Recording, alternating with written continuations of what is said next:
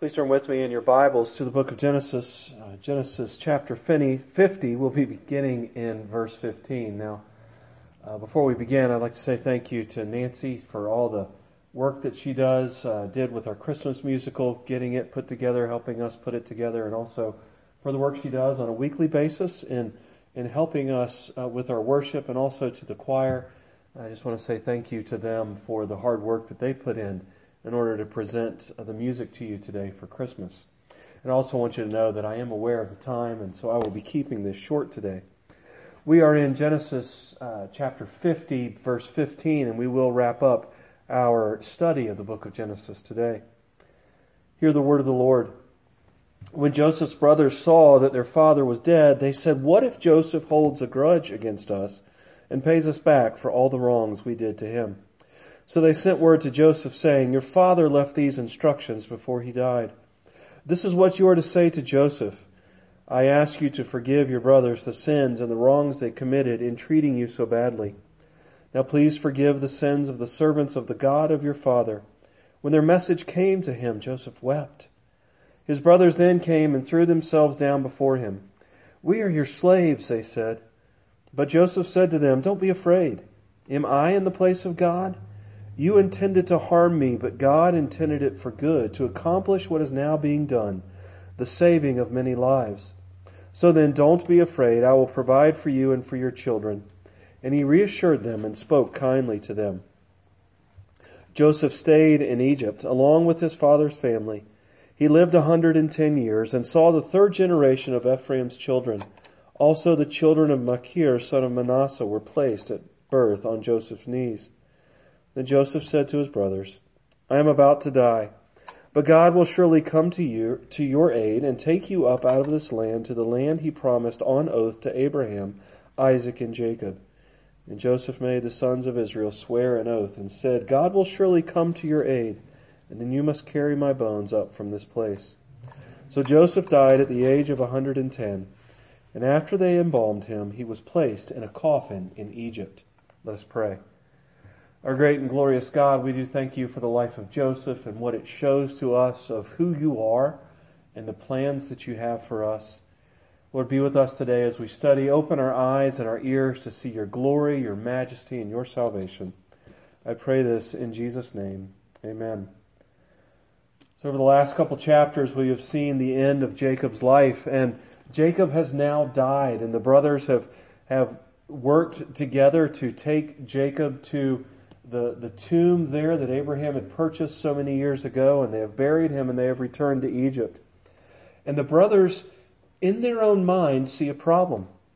And the problem is that now that Jacob is gone, they may be in danger for what they had done to Joseph. Remember, many, many years ago, they had kidnapped Joseph and sold him into slavery into Egypt.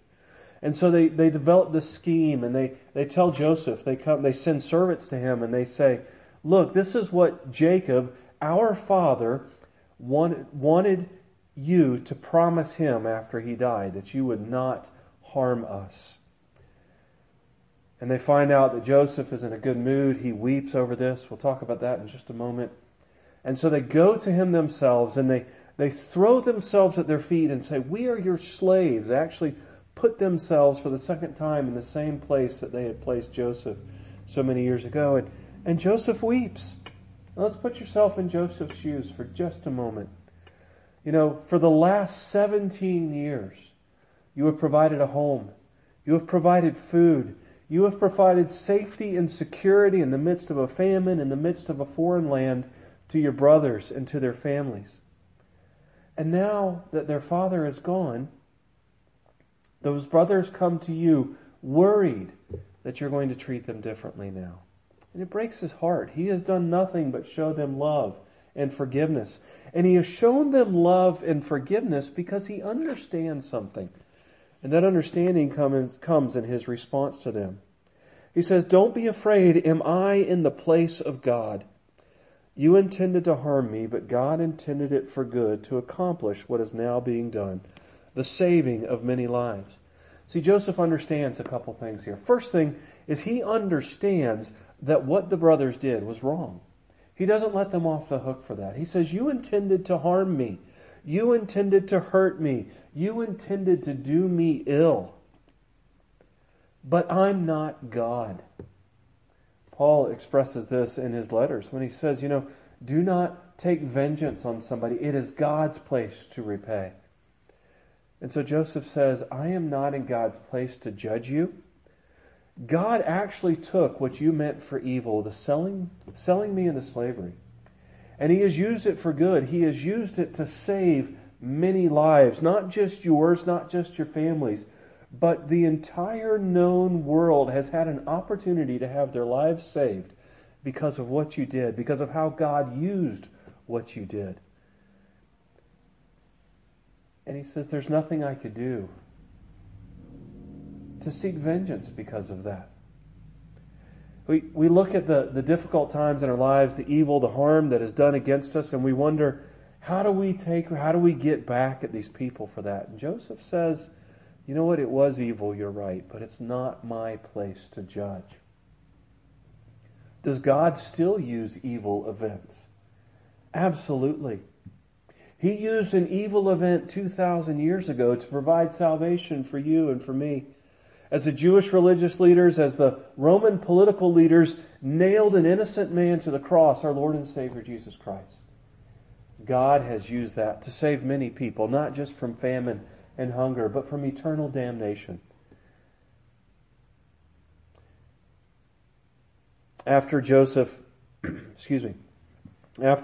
deals with his brothers, reminds them of God's goodness in the midst of their evil acts, reminds them that God is sovereign over all, the book of Genesis comes to an end. Now, what are one of the themes of the book of Genesis that has run at least since chapter 12, is the idea of land, the idea of progeny, of descendants that outnumber the stars in the heavens and the sands of the seashore. And we see that in Joseph's life. We see the descendants come to pass as he holds his great-grandchildren upon his knee.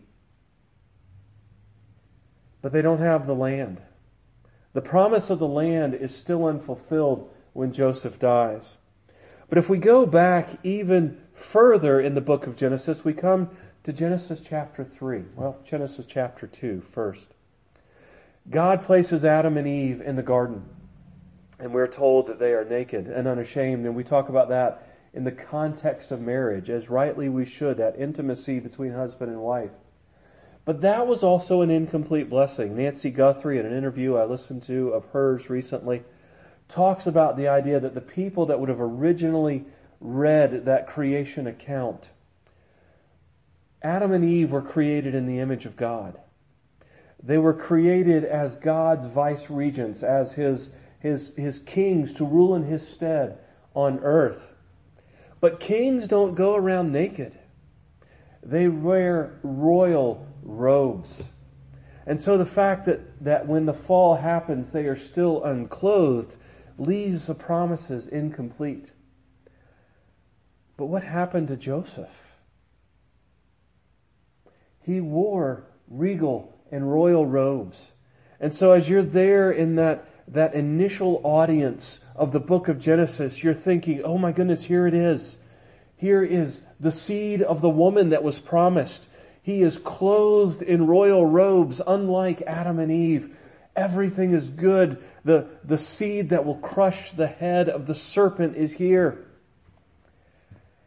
And then Joseph dies.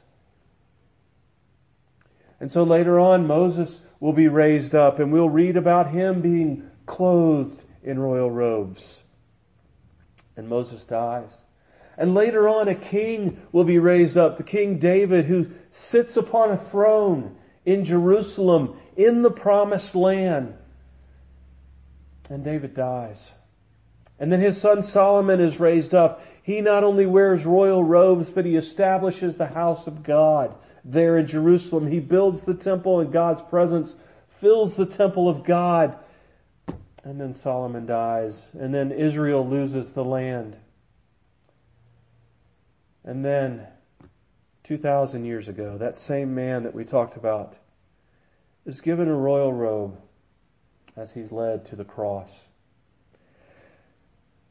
today, this week, as we consider what is coming up on Tuesday, Christmas Day, we celebrate the birth of the one who fulfilled all of God's promises. He has brought a multitude of people to God. He has been the one that has, the descendant of Abraham that has blessed the nations. And He is the King and King and Lord of Lords who fulfills all of God's promises to bring salvation and to crush the head of the serpent, even though his heel was bruised. Let us pray. Our God and Father above, how great it is to know that You keep Your promises. The promises to Adam and Eve, the promises to Abraham, to Isaac, to Jacob, to Joseph and his brothers, and to us.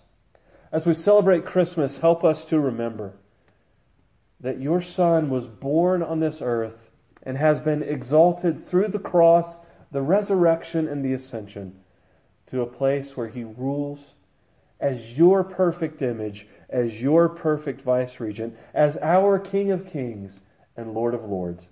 I pray this in Jesus' precious name. Amen.